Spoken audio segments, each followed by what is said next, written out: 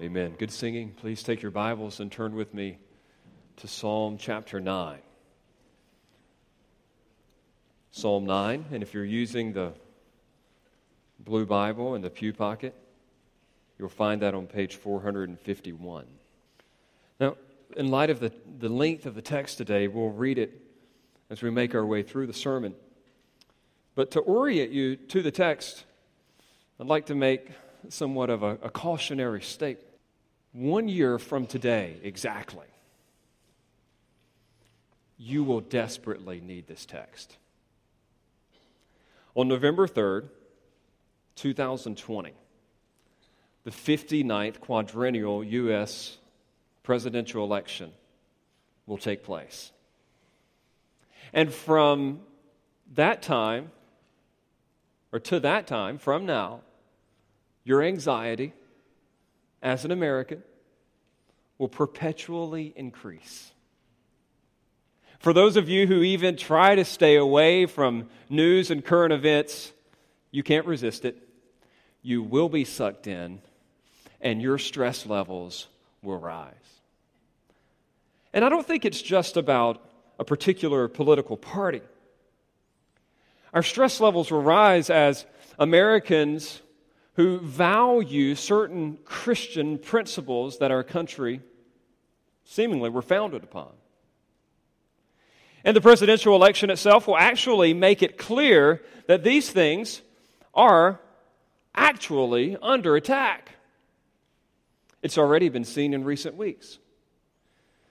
In a recent debate that just took place a couple of weeks ago, it was made clear in a section on the LGBTQ movement that many of the presidential candidates for a particular political platform were interested in attacking not only people's beliefs and traditional biblical values on marriage, but they wanted to silence them, removing any form of tax-exempt status. This was said several times in the course of the debate to the overwhelming applause of the audience. One of the candidates actually said, "There can be no reward, no benefit, no tax break for anyone or any institution, any organization in America that denies the full human rights and full civil rights of every single one of us." Now, by full human rights and full civil rights, he means the right to express your sexuality in ways that contradict Scripture, and for people to support that. He says, so as president, we're going to make that a priority. We're going to stop those who are infringing upon the human rights of our fellow Americans. I'm going to stop people who believe what the Bible has to say about the home and about gender. It was the Obama-appointed Solicitor General of the United States who stated before the Supreme Court just a few years ago that claims of religious liberty would be an issue in the United States. Mark Tushnet, a Harvard law professor, unabashedly declared, "The culture wars are over. They lost, we won." They being people who believe the Bible, we won. He continued, "For liberals, the question now is how to deal with the losers in the culture wars. And that's mostly a question of tactics. My own judgment is that taking the hard line, you lost, live with it, is better than trying to accommodate the losers who, remember, defended and are defending positions the liberals regard as having no normative pull at all. And taking a hard line seemed to work reasonably well in Germany and Japan after 1945. Now, let me break down the political dialogue for you. This particular commentator is actually saying that conservative Christians are like the losers of World War II, the Germans and the Japanese.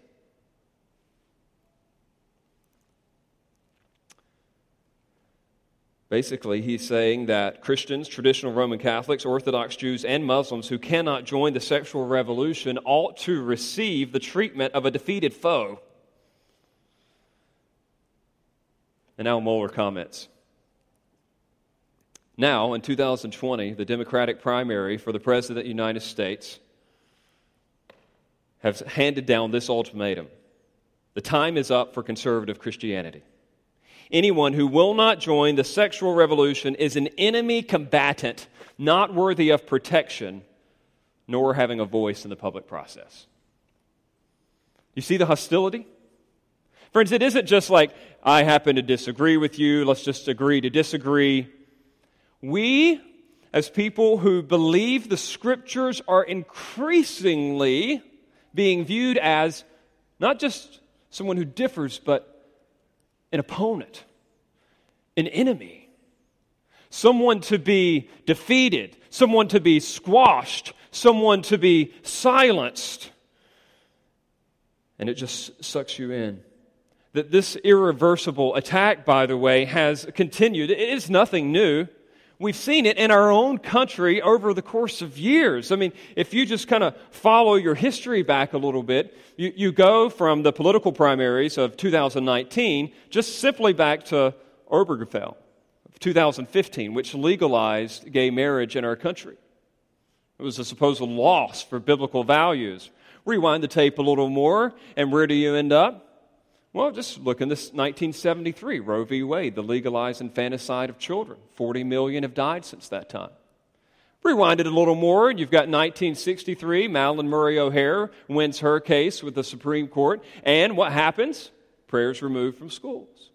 You look at the fundamentalist liberal controversies of the early 20th century, and what do you understand? Oh, now evolutionary theory is dogma for public school education.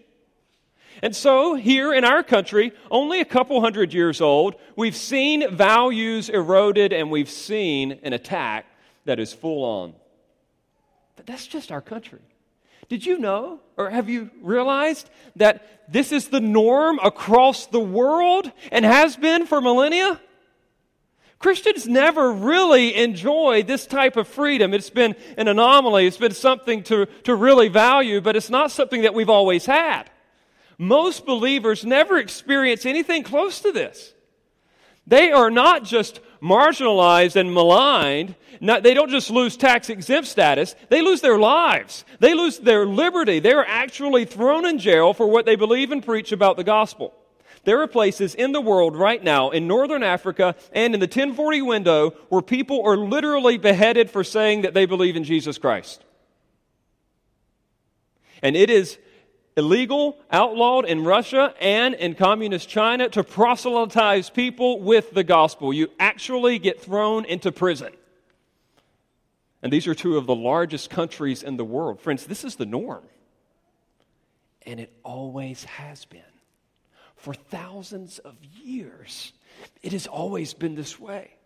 The people of God have always had enemies, people who wanted to silence them, attack them. It's inevitable. So what's our response? I think a couple of responses down through the years, especially here in the United States, maybe even in a context like ours, are those of the ostrich and the warrior. The ostrich is the person who simply says, "Oh, I hate that you're talking about this stuff. I intentionally don't listen to this," and they stick their head in the sand and they just hope that nothing bad happens. Friends, that's not a good defense strategy. But some do it. They just say, "Don't tell me about this. Don't tell me about this. I don't want to know."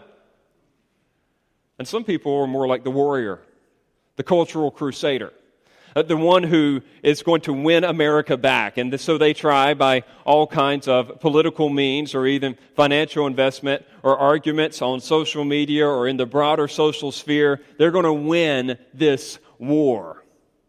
And that is an option too. But there's a very horizontal way of looking at it. There's a vertical strategy commended to us actually by the psalmist himself. Someone, by the way, who was no stranger to real attack. You need to understand as we look at this psalm that it is written by a monarch, presumably David, who is familiar with real battle on behalf of God Almighty himself. See, at this point in the history of Christianity, in the history of the people of God, there was one particular little nation that represented God to the entire world. And the extinction of this nation would be the extinction of the purposes of God in the entire planet. If these people could have been removed, marginalized, exiled, murdered, God's purposes, as promised in His Word, would have absolutely failed. So David naturally feels this weight. Every battle matters. It's not just about his kingdom. It literally is about God's kingdom. And what has he seen as he reflects? He's seen enemy after enemy come and enemy after enemy go. God has regularly protected His people. And as he faces a new opponent, he rehearses the truths of God's victory over his enemies to prepare himself for the battle to come. It is a dominant theme in this text. You'll see enemies referred to about 20 times. And you'll see defeat or punishment also referred to about 20 times. And the better question for us, though, is what do we do with the truth? How does it help us? How does it inform the strategy, if you will? If we know that God punishes our enemies, how will that help us as we move ahead knowing that opposition is on its way? Well, the text will provide two strategies. And just for the sake of time and attention, I'll read them as they come. But the first one is very clear. You'll see it in verses 1 through 12. And the truth that God punishes our enemies moves us to confidence expressed in praise. How do we respond when we are overwhelmingly oppressed by the presence of enemies? When that intimidates us, confident praise. This is what the psalmist will commend to us. Confident praise. Look at just the first couple verses of Psalm 9. He says, I will give thanks to the Lord with my whole heart. I will recount all of your wonderful deeds. I will be glad and exult in you. I will sing praise to your name, O Most High. Now, what he's doing here is he's actually telling himself, he's talking to himself, I am going to look on, not just the bright side of things, but the godly side of things. I will reflect on what God Himself is doing. Do you see the I will, I will, I will, I will? He is declaring that He's going to praise. Now, we need to just take a little lesson about praise right here from the opening verses of the Psalter, because we see that praise, contrary to popular belief, isn't something that happens to us. Like we think praise is an emotional response to something. He's saying praise is something that you do. It is something that you choose to do. You don't work yourself into it. You don't just happen to get struck by it, but it's actually something that you enter into. And he gives several components of what this praise looks like. He says, I will give thanks to the Lord. So that's part of praise. I will give thanks to the Lord with my whole heart. I think we all know the difference between somebody giving us wholehearted praise and thanks and half-hearted praise and thanks. The kid that's been forced to thank their mother for dinner at night, that's half-hearted praise. Thank you. This is wholehearted praise. This is one who thanks their mom for making a dessert. Thank you. He says, I will do this with my whole heart. I'm not just going to do it out of just habit. I will be all in. And then he even adds to that, I will recount all of your wonderful deeds. What's part of praise?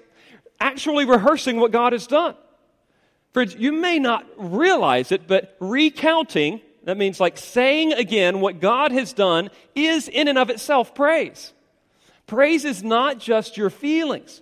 Praise is an action. And when we actually verbalize and tell other people what God has done in the past, that's praise. We do that as we sing. We do that as we share stories with our children. We do that when we encourage one another with Scripture. It's praise. He also says, I will be glad and exult in you. Notice this. He's going to find joy and significance in who? In God Most High. Every one of you in this room, you got to admit it, you know how to find joy and significance in anything. In anything. I just think of the way that people stare at their phones. I see how they light up when they win that round of Candy Crush. They have kicked butt. They have taken names. They have dominated an opponent. They know what it is to actually look into this and say, yay, I won. I mean, it's just a piece of technology. But people do the same thing with their work. People do the same thing with their bank account. You, friends, choose what you find joy and significance in. And the psalmist says here, I will find my joy and significance in you, O Most High.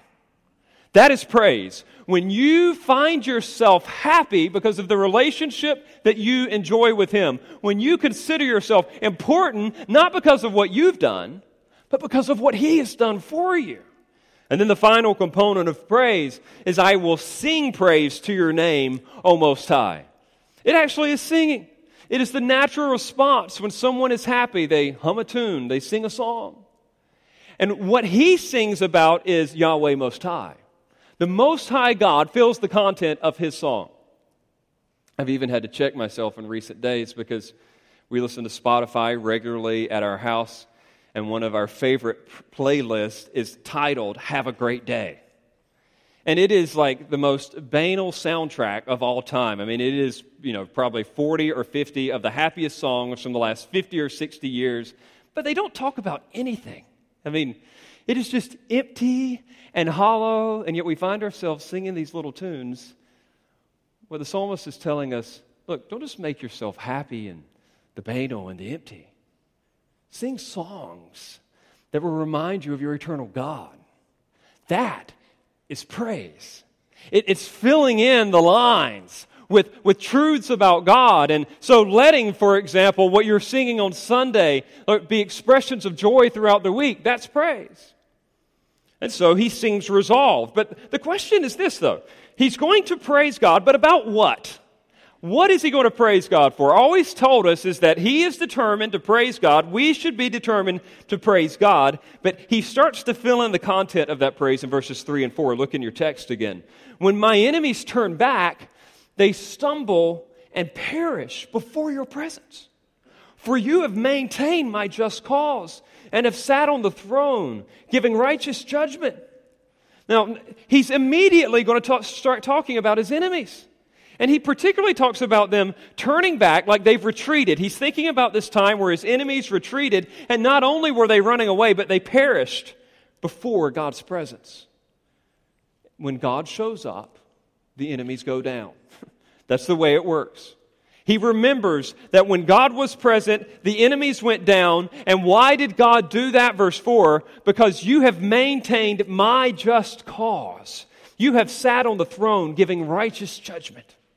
The nations that were opposing David and his purposes, they were real, they were present, and David identifies himself with the cause of the name of God. He wanted to see God's purposes established on this earth, and when they were opposing his cause, it was as if they were opposing God himself, because God is aligned with David, and he says, you have maintained my just cause, and you have sat on the throne giving righteous judgment. God has regularly protected his purposes in this world. It is the characteristic, normal way that he operates. And there are consequences of this characteristic rule of God for the enemies of his people. They're listed rather soberly in verses 5 and 6. Notice this, because God sits on the throne, giving righteous judgment, verse 5, he's going to list off a bunch of verbs here. You have, talking about God, rebuked the nations. You have made the wicked perish. You have blotted out their name forever and ever. The enemy came to an end in everlasting ruins. Their cities you rooted out. The very memory of them has perished.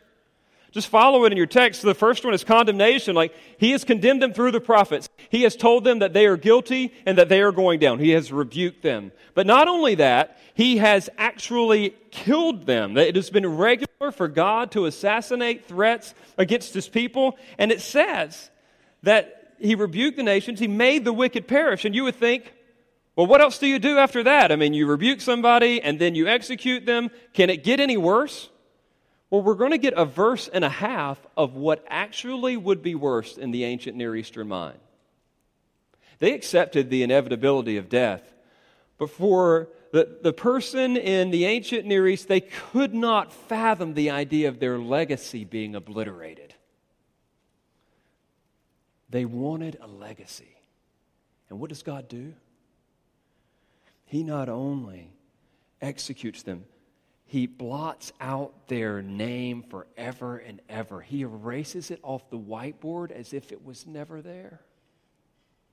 And then He adds that whatever it was that the unrighteous were trying to do, it will not ultimately stand. But not only is their name wiped out, but it says that the enemy came to an end in everlasting ruins. Not just ruins, but everlasting ruins. It means that it never got built back up again. And then notice this. This is a great agricultural metaphor. Their cities you rooted out. You ever rooted something out? You know what it is to use a weed eater, for example, and to try to kill the weeds along, your driveway or maybe in your bushes. I used to do that. It was the lazy way. Dad would tell me to pull the weeds. I would just take the weed eater and actually go take it into the garden bed and try to knock down the weeds that way. Problem is, they come back. But when you do the job the right way, you uproot them, and you even hear that plucking, of the roots just breaking. You did it right then.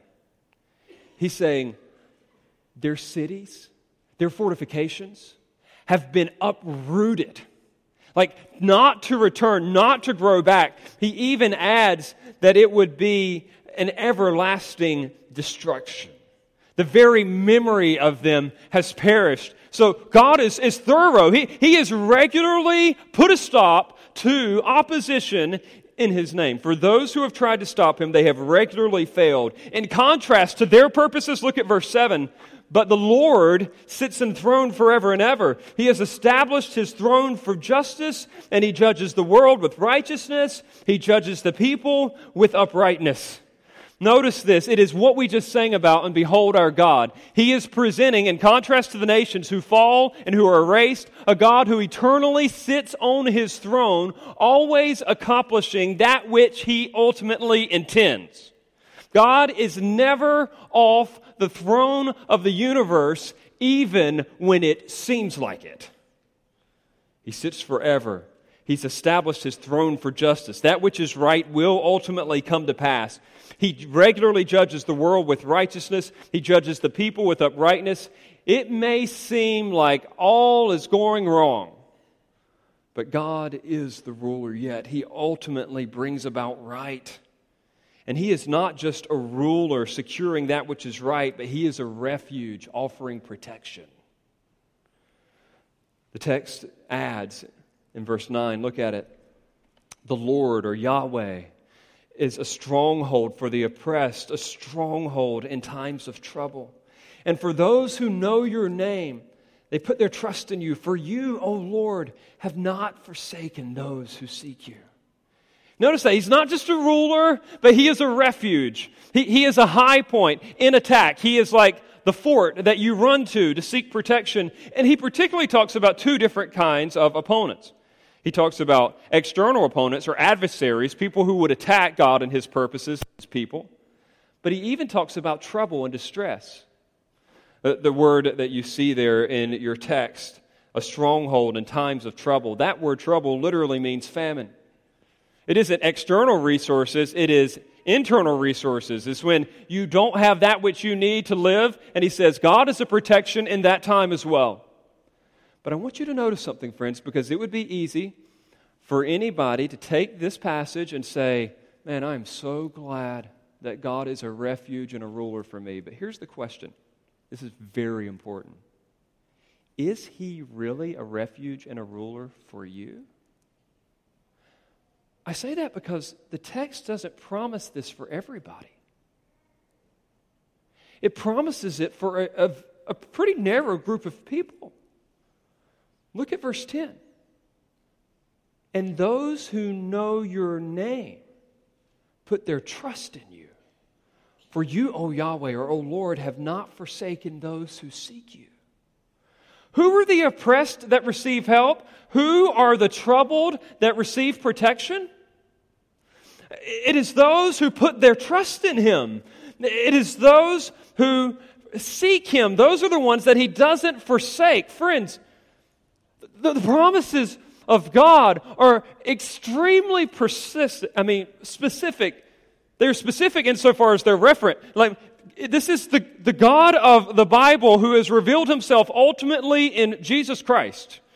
This isn't just the generic deity out there. He is actually talking about the God of the Scriptures. Again, who ultimately expresses himself in Christ. Jesus made it clear for us. I am the way, the truth, the life. No man comes to the Father. No man receives the benefits of the Father apart from me. Or he would say it later in 1 John 5. He who has the Son has life. He who does not have the Son does not have life. The benefits that God offers are expressed in the Son himself. And so the key to this is, if you have the Son, if you're trusting in him, if you're seeking refuge in him. The passage that we read earlier in 1 Thessalonians is one of the really more fearful passages in the New Testament because of its startling specificity. It talks about God coming to eliminate the enemies of his people, and he's going to neutralize all the threats. But in the context, he's talking about threats to people who believe in Jesus, and he makes it crystal clear. Listen to these rather scary words. God considers it, starting at verse 6, God considers it just to repay with affliction those who afflict you and to grant relief to you who are afflicted as well as to us. When the Lord Jesus is revealed from heaven with his mighty angels in flaming fire, inflicting vengeance on those, listen to this, who are the people that he is on the attack for? Those who do not know God and those who do not obey the gospel of our Lord Jesus Christ. When Jesus exercises judgment, it isn't just whoever we think is an enemy. It is particularly the enemies of God, as defined by those who do not know God, those who are not in relationship with him, those who do not obey the gospel of the Lord Jesus Christ. They will suffer, verse 9, the punishment of eternal destruction, away from the presence of the Lord and from the glory of his might. For this is heavy. This is hard. When we come to a passage about God's retribution, we can't just idly rejoice and say, all right, God's going to just eliminate all my problems. Listen, there are people who are actually going to be punished by God forever as a result of their rebellion against him. And it should break our hearts. It should move us to compassion. But in the end, it should cause us to celebrate the righteousness of God, as hard as that seems. This is the truth. A high and holy God has been offended. People have rebelled against him, and there is a high cost for that. There's a high cost for that. And so we wonder who then receives the benefit of this promise. It is anyone who has trusted himself or herself to God the Father through Jesus Christ the Son. This is the refuge. It is in Christ. The wrath that was due all those enemies, anybody who had ever opposed God. It talks about eternal wrath being suffered. It has been endured by Jesus Christ, and anyone who trusts in him will receive the benefit of that payment, and also God will provide the righteousness of Christ to him as well. And so he will be forever protected. The refuge, the protection comes in Christ. And we're supposed to express praise for this. Friends, it may seem that injustice abounds. Things will and do wax worse and worse. But this text reminds us that though the wheels of justice turn slowly, they do indeed still turn. Though the wheels of justice turn slowly, they do indeed still turn. There are always moments where it seems like God is not on the throne, God is not executing the wrath upon the wicked, that evil purposes are prevailing, and it's just not time yet. It's just not time yet.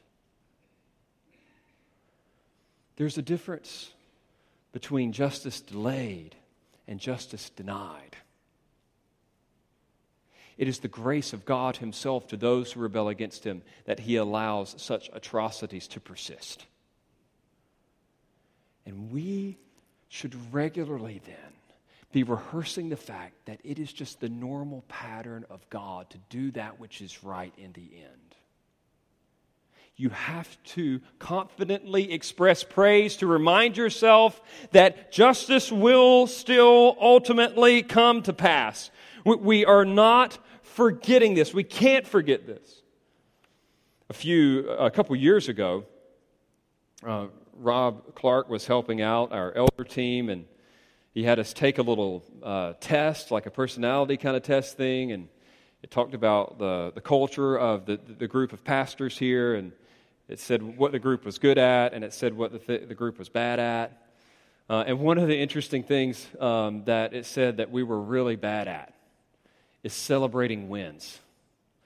We just always wanted to move on to the next thing, and we just didn't celebrate wins. I don't know if any of you are like that, where something goes well, and you're like, oh, well, there's something else to do. You know what this text is telling us? You need to get good at celebrating wins. God has won in a myriad of ways through the millennia, and we're fretting about the next presidential election.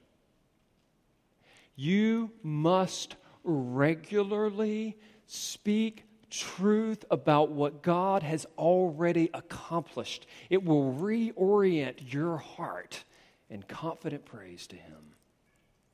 So how do I do that? Well, friends, you do that simply through just regular expressions of praise over what you're reading in the Word.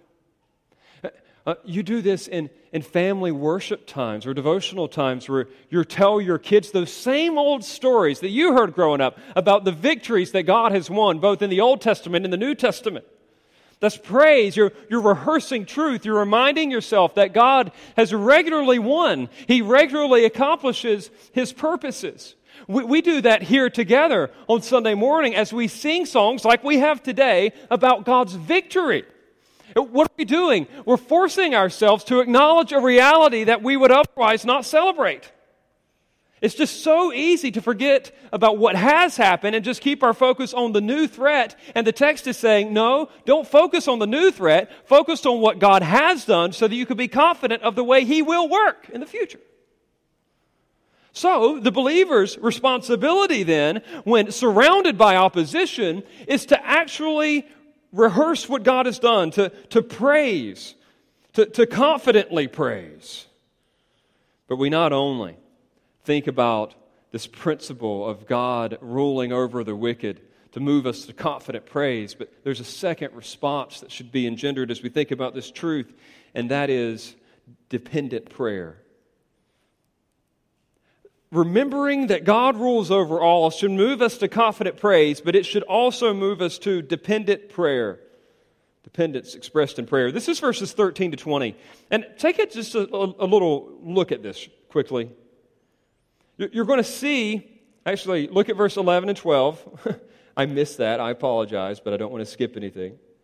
Sing praises to the Lord who sits enthroned in Zion. Tell among the people His deeds. For He who avenges blood is mindful of them. He does not forget the cry of the afflicted. What is He telling them? Sing praise. Do exactly what I'm doing. You join in on this praise. Now, He tells them not only to praise, but notice how He transitions to prayer, verse 13. Be gracious to me, O Lord. See my affliction from those who hate me. O you who lift me up from the gates of death. Skip down to verses 19 and 20. He's going to close in prayer. Do you see it there? Arise, O Lord. Let not man prevail. He's speaking to God in verses 13 and 14. He's speaking to God in verses 19 and 20. And in this whole thing, he is not only being moved to praise, that's one thing, but he's also acknowledging that this thing is bigger than I am, and I must ask God for His help. As a ruler who has reflected on the ways that God has worked in the past, he is also being moved to express his reliance in prayer. It's a simple prayer. Verse 13, be gracious to me, O Lord. Show me grace. See my affliction. Take notice of the ways that I'm suffering among those who hate me. Be gracious to me, O Lord. O you who lift me up from the gates of death. Lord, you who can deliver me from evil. And why is he praying this way? It isn't just so that his life will be more comfortable. Look at verse 14. He says, that I may recount all your praises in the gates of the daughter of Zion, and I may rejoice in your salvation. It's an interesting phrase, the gates of the daughter of Zion. He's saying that he wants God's name to be honored in places where it really matters. He wants God to be celebrated in a place of wide-scale influence. The gates of the daughter of Zion. The daughter of Zion is just an allusion to Jerusalem, the city of God. The gates represent the place of political influence. He's saying, look, if you will deliver me, what's going to happen is I'm then going to tell all the politically influential people the great things that you have done. Your name will be magnified if you show up and help me out in this way. There's his interest. He is interested in the glory of God being spread throughout the world. And so he prays. He prays confidently because notice this review that he does in these verses. Verses 15 and 17, he reviews something that he already has, and that is God's punishment over his enemies. He just won't let this go. Notice it. Verse 15, the nations have sunk in the pit that they have made, and the net that they hid, their own foot has been caught. The Lord has made himself known. He has executed judgment. The wicked are snared in the work of their own hands. Higgaion, Selah. Did anybody ever watch Looney Tunes growing up? I did. I will still go to the public library when our card doesn't have stuff that's overdue on it and rent Looney Tunes for my children. It's interesting. You can't really find it anymore. There's warnings. There's actually warnings on the DVD that say there are some things that are offensive to a modern cultural audience. And I'm like, oh, wow. Maybe one of the things just the violence. I don't know. But warning accepted. We watch the videos anyway. And one of my favorites is particularly Wile E. Coyote and his exploits with Roadrunner. Those are some pretty creative writers. For the fact that Wile E. Coyote will never catch the Roadrunner, and every single time, hundreds of instances this has happened, in which his plan to harm the Roadrunner actually harms him. It always backfires. It always harms him. You notice this is exactly what the psalmist is saying? He's saying God has a way of bringing about justice that doesn't even require his active intervention. It's just that the plans of the evil backfire on them. Look at it again. He says, the nations have sunk in the pit that they made. They fell in their own trap. And the net that they hid, their own foot has been caught. Why did this happen? Because Yahweh has made himself known. He has executed judgment. And then he says it again, the wicked are snared in the work of their own hands. He's confident in prayer because he knows that God has this beautifully ironic tendency to take the designs of the wicked and then to turn it against them. It's not even his active intervention. It's their own plan backfiring on them. It's their own sin. It's their own foolishness actually bringing about their destruction. He reviews that God punishes the wicked, but he gives another review very quickly in verse 17, he also talks about their destiny. The wicked shall return to Sheol, all of the nations that forget God. So their demise, again, is permanent. They go to the grave. Everyone that forgets God, he's saying that this is their ultimate destination. And what does this lead to? Verse 18, for the needy shall not always be forgotten, and the hope of the poor shall not perish forever. The punishment of the wicked, the protection of the righteous. The punishment of the wicked, the protection of the righteousness. Over and over and over again, David finds confidence in one of the doctrines that you and I feel most uncomfortable with. That's why I was praying that way in the pastoral prayer. We get antsy about the doctrine of God's righteousness and his wrath. But David revels in it. He rejoices in it. He finds refuge in it because he knows that this is the ultimate source of his protection. Friends, the reason why we feel uncomfortable with it is because we often think ourselves to be a lot stronger than we really are. For those who have truly been oppressed, for those who have truly suffered at the hands of a cruel and unjust enemy, those are the ones who want real retribution. I say this respectfully and kindly, but we live in a rather protected American bubble, and things have been very good for us overall for the last 200 years. But just think back to the atrocities committed in somewhere like South Africa in the last century, where hundreds of thousands of people were slaughtered. I mean, you think about the Holocaust and what those people went through. I mean, there have been some huge injustices done and committed in this world, and it isn't just I just hope they slap him on the wrist and move on. I mean, you want revenge, you want execution. For any of you who have ever watched, for example, a movie like The Patriot, basically any movie Mel Gibson has ever been in, but I think of The Patriot especially. You watch the opening scenes of that movie and you see this guy and you see what happens to his family. And what wells up within you? Justice. Give me justice. I want this guy to get justice. It's a righteous response. And God's people through the millennia have been suffering at the hands of wicked ones. And God promises justice.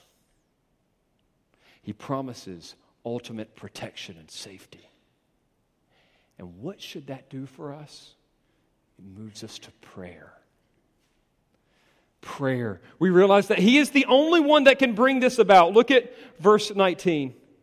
Arise, O Lord, let not man prevail. Let the nations be judged before you.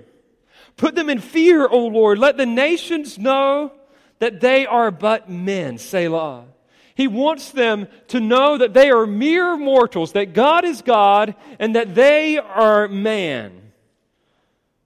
You know what he's actually praying for? Not only that God would be reverenced, but he's praying that their heart would change toward Almighty God. In a surprising turn, the last thing that the psalmist prays for here is not just the destruction of his enemies. Listen to this, friend.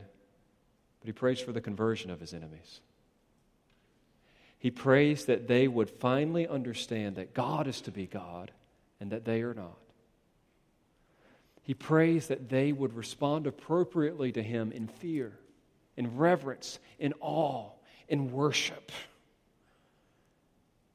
But he asks God for it because only God Himself can do it. And such is the nature of adversity. It's a great statement, not original with me. I don't know where it came from, but just put quotation marks around it. Adversity is opportunity for God to do something great. Adversity is opportunity for God to do something great. God allows us at times to feel the pressure of attack, to move us to dependence upon Him. It is so easy for us to think that we've just got it all together, that we are the captains of our own souls. And yet God will not allow us to move, to operate, to work without a regular dependence upon Him in prayer. It's like some things He just puts on the top shelf where we just can't reach it. Just to force us to ask. All you got to do is ask. All you got, and what's happening in that moment is amazing, because when we are forced to prayerful dependence, we are entering in on the working of God Himself. It's a regular question. You've asked it. I know you have. Why pray? If God is so powerful, if God is so omnipotent, if He's so sovereign, why are we responsible for prayer? Two answers to that. One, it reveals it reveals His power. When you are forced to pray, you are forced to recognize His power. You can't reach the top shelf. The second reason why we pray is because it allows us to participate in His plan. It not only forces us to recognize His power, but it also allows us to participate in His plan. Have you thought about that? The fact that God allows you to enter into partnership with Him and the grand purposes of the world? It's like the dad who tells his child, look, I'm going to buy you a bike. It's going to cost $100. You just need to raise 10. And you raise 10. And so the kid works hard and like saves up the money, the allowance, scraping pennies from wherever they can find it, so that when that fateful day comes and they show up to the toy store to buy the bike, the child throws his $10 on the counter with pride, thinking that he has actually contributed to the process. He thinks, I am buying this bike. In reality, the other 90 is being covered by the father, and the scrap of 10 would have never come to the child had the parent not given him other means and opportunities for getting it. At the end of the day, 100%, the father bought the bike, but the son gets to enter in on the experience. And so also, friends, you get to enter in. You see adversity, you see problem, you see stress, you see anxiety, and it forces you to pray. And you put your little $10 on the counter, and God says, good job, way to play a part. You're in. You contribute. See, prayer can be one of the most guilt-inducing topics in all the church. You ever want to make somebody feel bad, just ask them with a serious face, how's your prayer life been lately? On a scale of 1 to 10, tell me how your prayer life has been. Friends, I don't want to guilt you into prayer. What our problem is in prayer isn't that we don't feel guilty enough about it. Is we just don't recognize the real problem. The real problem is not prayerlessness. The real problem is pride. Because we think that we can do everything that we need to do without Him. It's what I would call a lagging indicator, not a leading indicator. To illustrate, a lagging indicator is a thermometer. It tells you the temperature of something already. A leading indicator, something that will produce change, is a thermostat. It is something that will change the entire environment. When I assess my own prayer life, when you assess yours, it is not a thermometer as much as it is, it is not a thermostat as much as it is a thermometer. It is revealing how much you think you need God. And people who think they need God, they ask Him for stuff regularly, a lot. And so, David here is recognized in light of the enemies, he must have God's help. He needs God to intervene. So if you're not praying, friends, if you ever feel guilty about that question, one of two things is true. You're either ignoring your need or you're ignoring His plan. You're either ignoring your need or ignoring His plan. Either you're saying, I've got this, it's not that bad, I'm doing pretty good, or you're ignoring His plan. You think that He would work a different way. No, God has said, I will work in the way that I've chosen to work, and that is through prayer. Ask and you shall receive.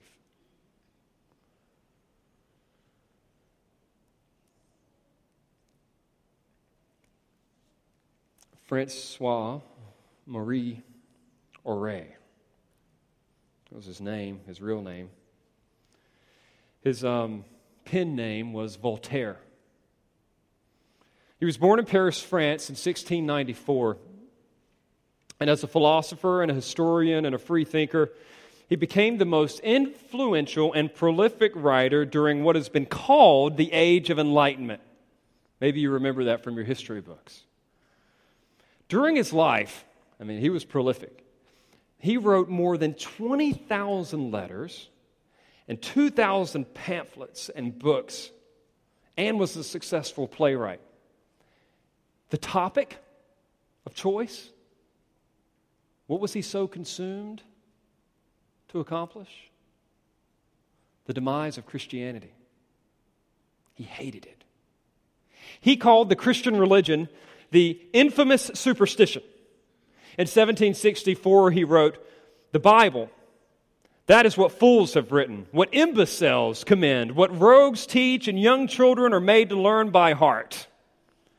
Just a few years later, in a letter to Frederick the Great, the King of Prussia, he wrote, "Christianity is the most ridiculous, the most absurd, and bloody religion that has ever infected the world. My one regret in dying is that I cannot aid you in this noble enterprise of extirpating or exterminating the world of this infamous superstition."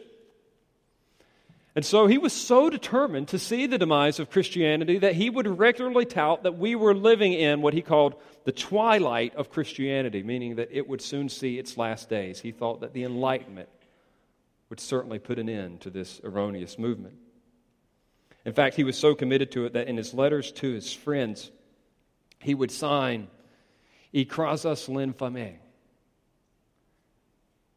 crush the infamy, meaning crush Christianity.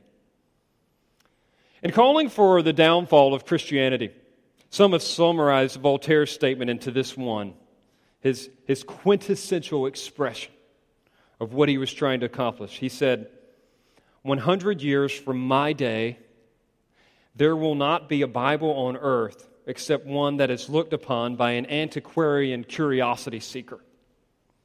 And it was a bold prediction. And it seemed like when you follow the history of the day that it was going to come true. Something interesting happened. Providentially, only 50 years later,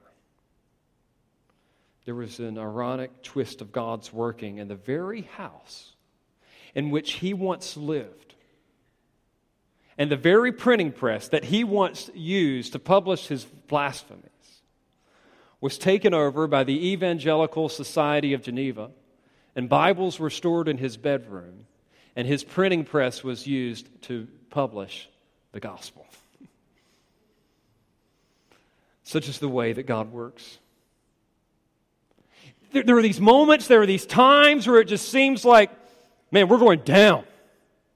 This is bad. There's always evil present. But one day it will perish, and God will use the very things intended to destroy His purposes to advance them. The pressure and opposition will come and go. It will ebb and flow. But the principle of divine punishment will carry us through. Dear church family, I tell you this today, a marathon, a gauntlet lies before us. If you follow the cultural trend, I don't see things getting better, and I'm not trying to cry the sky is falling, but just truth is, it's getting worse and worse. And we've got to be ready.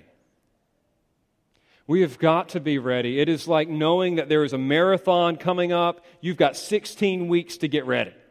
What do? You got a year, you've got 16 weeks, you've got a few years. What do we do in the pressure cooker that is one day soon to come? How do we prepare? Ostrich theology? Stick our heads in the sand and just ignore it and hope for better days? Cultural crusading? Mobilizing all our political might to start a new movement? Those horizontal options will not do. It must be vertical. We need a very clear understanding of the sovereignty of God that will drive us to confident praise and dependent prayer. Confident praise and dependent prayer. Let me close with just some practical expressions of both of these, already mentioned, but to review. I'll begin with prayer.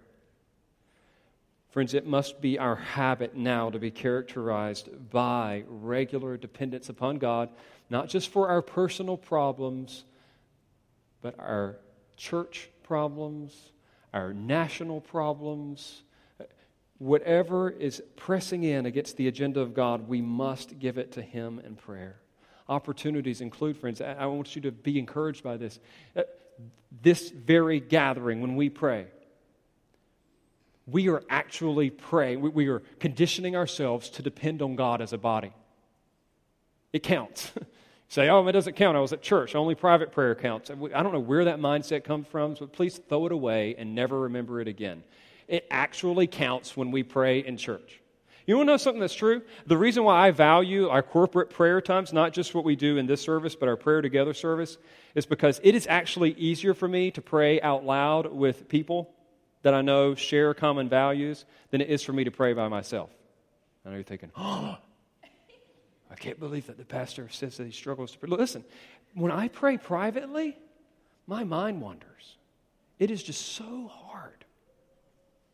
But when I pray with other people, We remain focused. And that is something that we need to, sorry for the southern phrase here, we need to get good at.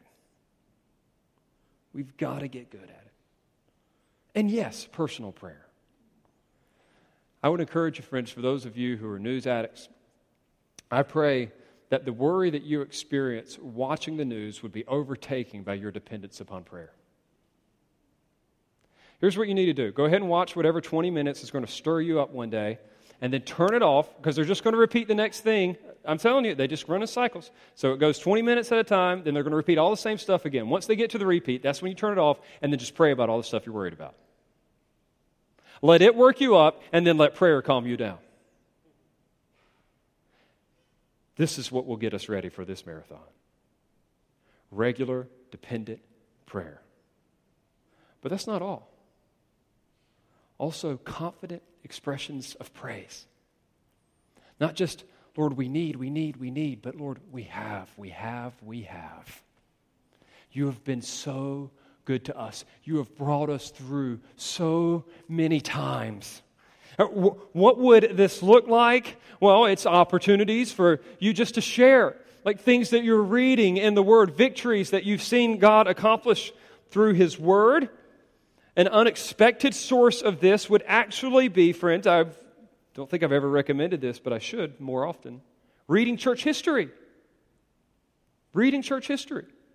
You could see 2,000 years of the way that Christianity has been threatened and the way that Christ has conquered, eliminated the enemies, and the purposes of God have moved on.